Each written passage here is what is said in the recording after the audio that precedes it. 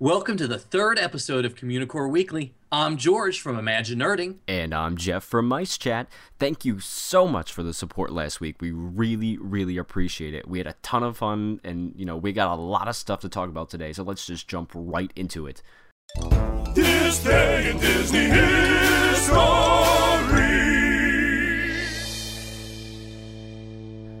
On January 30th, 1988, Walt Disney World's Epcot debuts Illumination. The nightly show includes special effects, projectors, theme music, and fireworks.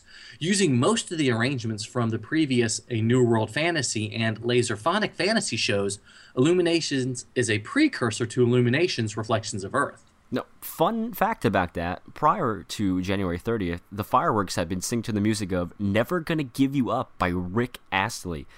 But the advent of Illuminations meant the world would never have to suffer through the Rick and roller coaster. You get it, George? What?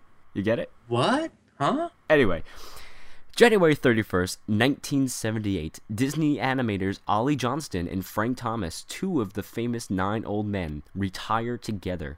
They both go on to author several books, give lectures, and consult on many film projects. February 2nd, 1922, a 20-year-old Walt Disney begins work at his own cartoon company called Laugh-O-Gram Films in Kansas City, Missouri. He will produce one-reel animated versions of 6 fairy tales. Walt had felt that Kansas City theaters, which feature cartoons made by studios on the East Coast, might be willing to buy some from a local company. He created a few and brought them to the Newman Theater. In order to clinch the deal, Walt calls them Newman's Laugh-O-Grams. He will incorporate Laugh-O-Gram Films in May of 1922 with $15,000 from backers. These cartoons will be regarded as Walt's first professional effort in the field of animation. When he incorporates Laugh-O-Gram Films with the $15,000 from the backers, he also decides that that is going to be the $15,000 price tag for the solid gold-plated ponchos at the Emporium. The what? Oh, nothing. Just go to the next one. February 3rd, 1945, Disney's 7th animated and live-action feature film, The Three Caballeros, my favorite film of all time, is released in the United States.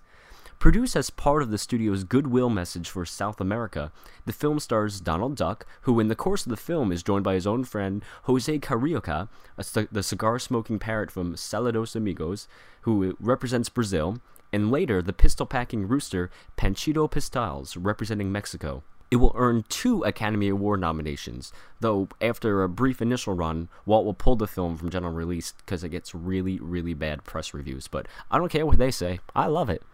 Oh, I think it's a fantastic film as well. Speaking of it being a fantastic film, this is a little segment I like to call Why I Think The Three Caballeros is Awesome. Huh. Obviously you didn't consult with me on the name, but we'll go with it.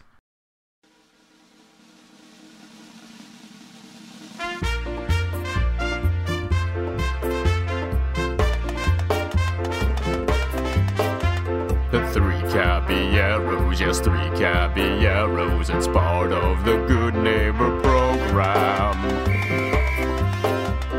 Donald's 2 amigos, they go wherever he goes. Where are his pants we don't know, they're always together. Oh, it is Aurora Miranda. They dance together with Panchito Pistols and Jose Caraca is one bad mother. Jeff, that song was absolutely fantastic. No matter what anybody else says after they watch the video, if your agent doesn't call you in a couple days, it's probably because he's out booking some other talent. So tell me, why is The Three Caballeros your favorite movie? The Three Caballeros is my favorite movie of all time for reasons you can't even begin to comprehend. You just can't. But I'll try to. First of all, it's a very historical landmark for the company in a lot of ways. And it's kind of got this cult following that it's gained throughout the last couple of years. And even though it wasn't really liked by anyone in the press or, a lot of people in general, I still love it, and it's got its legion of fans. I wore out my VHS tape when I was a kid from watching it over and over and over again. It's really got these fantastic, bright, and lively colors that just jump out at you, and there's a lot of Mary Blair inspired artwork in it, and I love it. I love everything about it. Yeah, both of my boys pretty much wore out DVD players watching this film over and over and over again, which really surprised me. Of course, so I know it backwards and forwards. And you mentioned a few of your favorite scenes. I think my favorite scene, of course, is the one everybody mentions, which is the scene about Mexico, where you meet Panchito and he comes out. And the animation by Ward Kimball is astounding. Now, you mentioned some of the Mary Blair stylings, and we always talk about Mary Blair with the five-legged goat, but Yes. I assume you're talking about the Bahia scene. Yes, when they're traveling to Bahia in the storybook and they're on the train, it's very Mary Blair. You just by looking at it, you can tell that Mary designed it, and it just looks wonderful, and it's just fantastic. Fun little fact about the film, actually, this is the first time that Walt Disney attempted to combine animation with live actors since the Alice comedies that he did in the 1920s. You know, Jeff, there were a lot of technical innovations in the film, but really your obsession, I mean, your love of the Three Caballeros inspired me to look at South of the Border with Disney by J.B. Kaufman. He's a nerd, he's a geek, but we all like to hear him speak. So listen up to the words from his speech. It's George's Book of the Week. Released in 2009, this extremely dense yet very enjoyable book relates the tale of Walt Disney, the Good Neighbor program, and all of the animated films, shorts, and documentaries that were produced during the period. It is a great companion piece to the Walt and El Grupo documentary that was released in 2008. Historically, this is a very important period for the studios. There was a major strike, and Walt was feeling the pressure of World War II on the studio profits. He was tapped by the coordinator of Inter-American Affairs to journey to South America on a goodwill tour, and he took a group of animators that became known as El Grupo. South of the Border with Disney relates the travels of El Grupo and how they were received on the tour. Upon their return, the studio set forth to create a plethora of animated films. The two major films, Saludos Amigos and The Three Caballeros, are discussed in great detail. We see concept art, story notes, and production details. The middle section looks at the shorts that were produced based on health concerns of the South Americans, like clean water.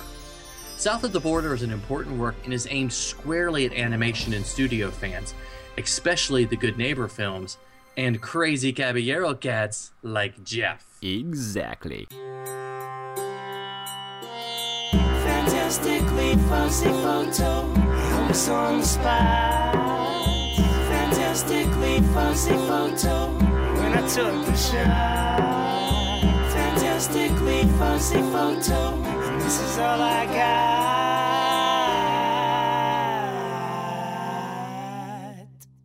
Well, Jeff, the Fantastically Fuzzy Photo is a new segment we've got here at Communicore Weekly, and we would love to invite the listeners and the viewers to submit their own fantastically fuzzy photos for use in this segment. And if you submit one and we use it, we have got some glorious prizes that we're going to send out. Whoa. Prizes? What kind of prizes are we talking about?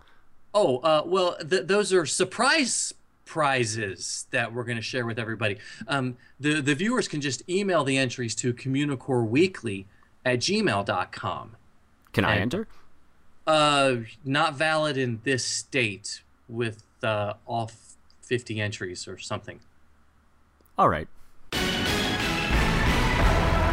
flash. We can't wait to tell you. Beards are totally a thing now at Disney, but hipsters already knew that before you did. Rumor has it the Imagineers are already working on a mock-up for a new attraction called Stash Mountain. You know, Jeff, we should really look into buying that domain name soon. I'm gonna look at it right now. Sometimes you might see it, sometimes you don't. Hey, look, what's that? It's a five-legged goat. Jeff, you know, I think it's safe to say that the Haunted Mansion is our favorite ride. Absolutely. It's the first ride I go on every single time I go to Disney. Well, you know, Jeff, as many five-legged goats as there are in the Haunted Mansion, we're not going to cover any of them this week. I want to share a book. Wait, you already did your book of the week. How many more books do we need to read? I know, but nobody watches this far anyway. What I wanted to talk about was one of the rarest Disney books, and it's located on my second favorite ride at the Magic Kingdom, Splash Mountain. I first spotted this book in 2007, and my brother Andrew was quick enough to grab a shot of it. The five-legged goat for this week is the book, How to Catch a Rabbit by Brer Wolf. You'll see this book in several of the ride scenes, especially when Brer Bear is caught in a trap. You know, I don't think I've ever seen a copy of that book on eBay before. And, you know, aside from the fact that Brer Fox never really caught Brer Rabbit, it really can't be that good, can it? I guess not. Thanks for tuning in again this week. I'm George from Imagine Nerding. And I'm Jeff from Mice Chat. Be sure to leave us a comment right there below. We love hearing from you guys. Or you can email us at communicoreweekly@gmail.com. Be sure to like us on Facebook and legally stalk us by following us on Twitter. And finally, do not forget to visit Mice Chat for all your awesome up-to-date Disney news. Thanks for watching. We'll see you next week on Communicore Weekly.